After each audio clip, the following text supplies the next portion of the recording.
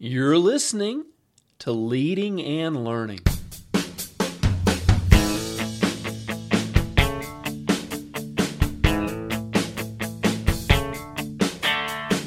This is the place where we talk about practical leadership, theology, fitness, how to create winning habits, and so much more.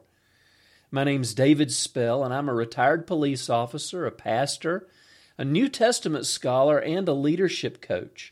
My goal on Leading and Learning is to help you live your best life. Thanks so much for joining us today.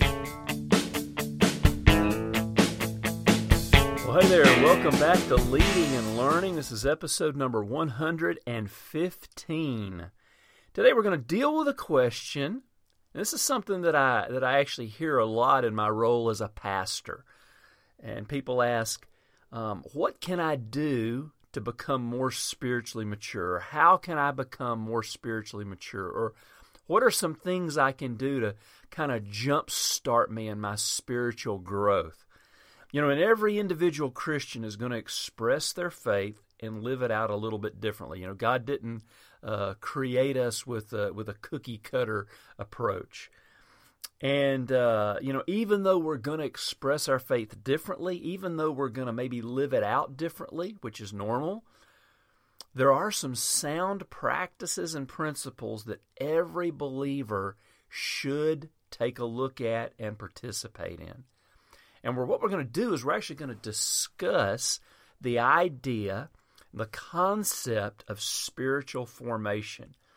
And this is something that you actually kind of hear a lot about in the Christian world now, this idea of spiritual formation, developing ourselves spiritually. Our church has actually been going through a process of spiritual formation. If you go to a Christian college, they'll usually have a philosophy of spiritual formation because they want to help people become well-rounded, well-developed, and mature Christians. And so the things that we're going to discuss, the activities, if you will, they're often referred to as spiritual disciplines, and they're designed to help someone grow in their faith, to become more mature Christians, and most importantly, to help us connect with God on a regular basis. Because, it's never about the rituals or the things that we do is, helping us to, become Christians or better Christians. These are just means to an end. These are just things that help us connect with God in a more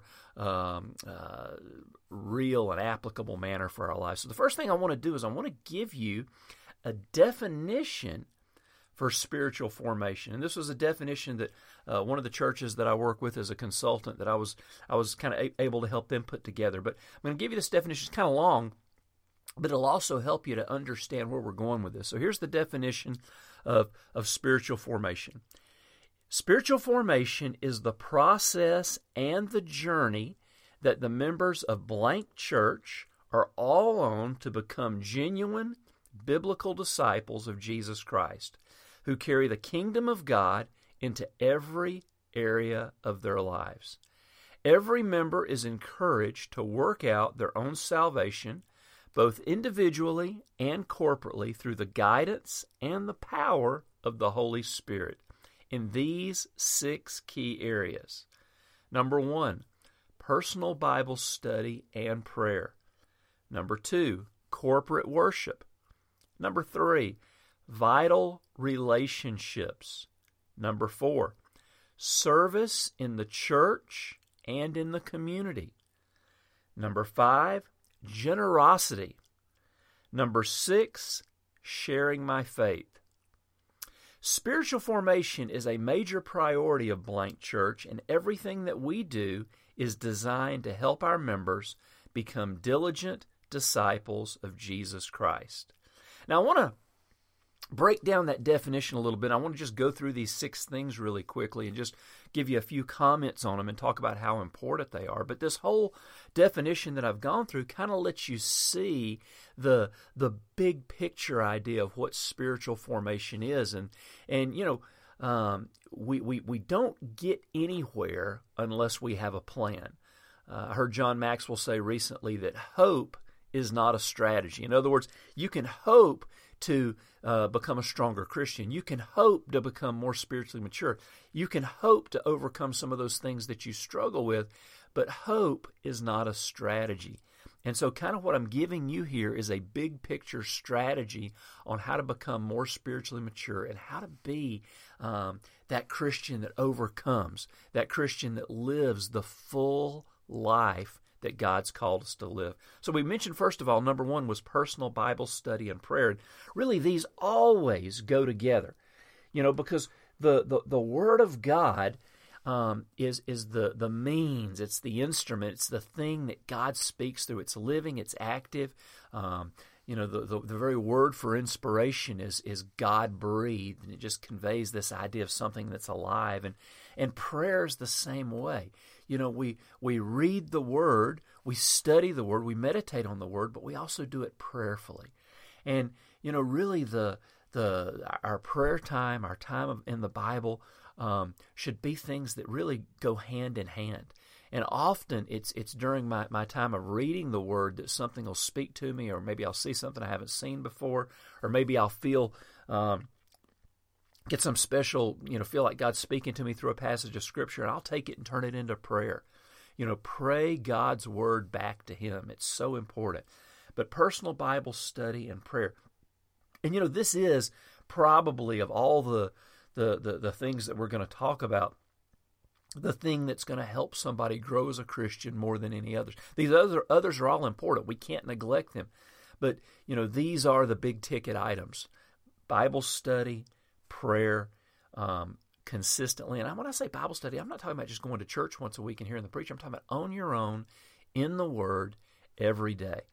And, we all have busy lives, but the things that we schedule are the things that get done. And if you have to block it out on your calendar, then do it. If you only have 10 minutes, make it 10 minutes, but be consistent in that time. Number two was corporate worship. There is a power when we come together to worship. And when we're talking about worship, we're talking about a worship service. We come together and we sing, opening our hearts up. There's something about music when we sing to God and we sing together and we're worshiping God together. There's such a power in that. It says in the Psalms that God dwells on the praises of His people. And so we're worshiping together, we're praying together. It's a time to hear from the Word together. Maybe receive personal prayer, maybe a time to encourage other people. It's a time to see our friends, but it's also a time to connect with God. There's something powerful about corporate worship. The greatest churches are the ones when you walk in, you feel a buzz. And when the service is over, everybody hangs around because there's such a buzz. This isn't just because people are glad to see their friends. Of course, people are glad to see their friends. That's part of it. But it's more than that. There's something happening on a spiritual level. People have connected with God. Now they're connecting with each other. And that's number three. Number three is vital relationships. When we're talking about spiritual disciplines, when we're talking about spiritual formation, listen, being connected to the right people is so important. Paul said, don't be deceived. Bad company corrupts good morals. It says in Proverbs that he who walks with a wise person will become wise, but a companion of fools will suffer harm. Proverbs 13. And for us, as the body of Christ, we are interconnected. In Western Christianity, sometimes we forget about the interconnectedness of Christians. And it's very easy to focus on me and mine and my family and really forget that God has connected us as a body. And this isn't just something that's, floating around in the universe. This is a real thing. That's why in church we are connected through vital relationships. And most churches have small group programs, connect group programs. These are so important for allowing us to connect with each other. But it also happens as we serve in the house of God. But building relationships, and that means you serving other people and also being served by other people, leading other people, being led by other people. These relationships really should become the one of the foundations of our lives. We grow as a result of our relationships. And, the people around us are going to have such an influence on us. And so making sure that these are good, healthy relationships, because that's really kind of what discipleship is. Number 4, service in the church and in the community. Serving is one of those foundational principles in the kingdom of God. We never, ever, ever get away from the need to serve. Jesus said that, he didn't come to be served, but to serve and to give his life as a ransom for many. And as his followers, how much more for us? We are called to serve. And, it's too easy, again, in our Western world to have this consumer mentality where we go to church, where we sit, where we receive, and then we get up and leave. Listen, the church is not a hotel, it's a home. And it's a home where everybody should have a part. When I go to a hotel, I expect to be served. I'm paying for it. But, if I come to your house, it doesn't bother me a bit to help with the dishes or to clean up after dinner, maybe help you do something that you need done at your house. If we're family, that's what we do. And in the church, we always are looking for a place to serve.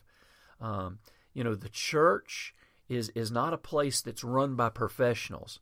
The greatest churches on the planet have pretty small paid staff and large volunteer staff. And there's a place for everybody to serve. But we also look for opportunities to serve in our community. Where can we help and where can we make a difference? There's something powerful about looking for other people who need help, other people that we can serve in some concrete, tangible way.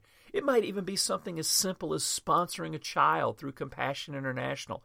That is a powerful way to serve. So just a couple of ideas, but serving in our church, serving in our community. Number 5, generosity.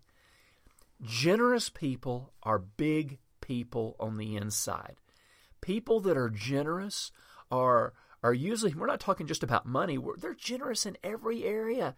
They're big people, they're gracious, they're kind, they're fun to be around. Everybody wants to be around the generous person because they're usually the fun person. They're open, they're fun to be with.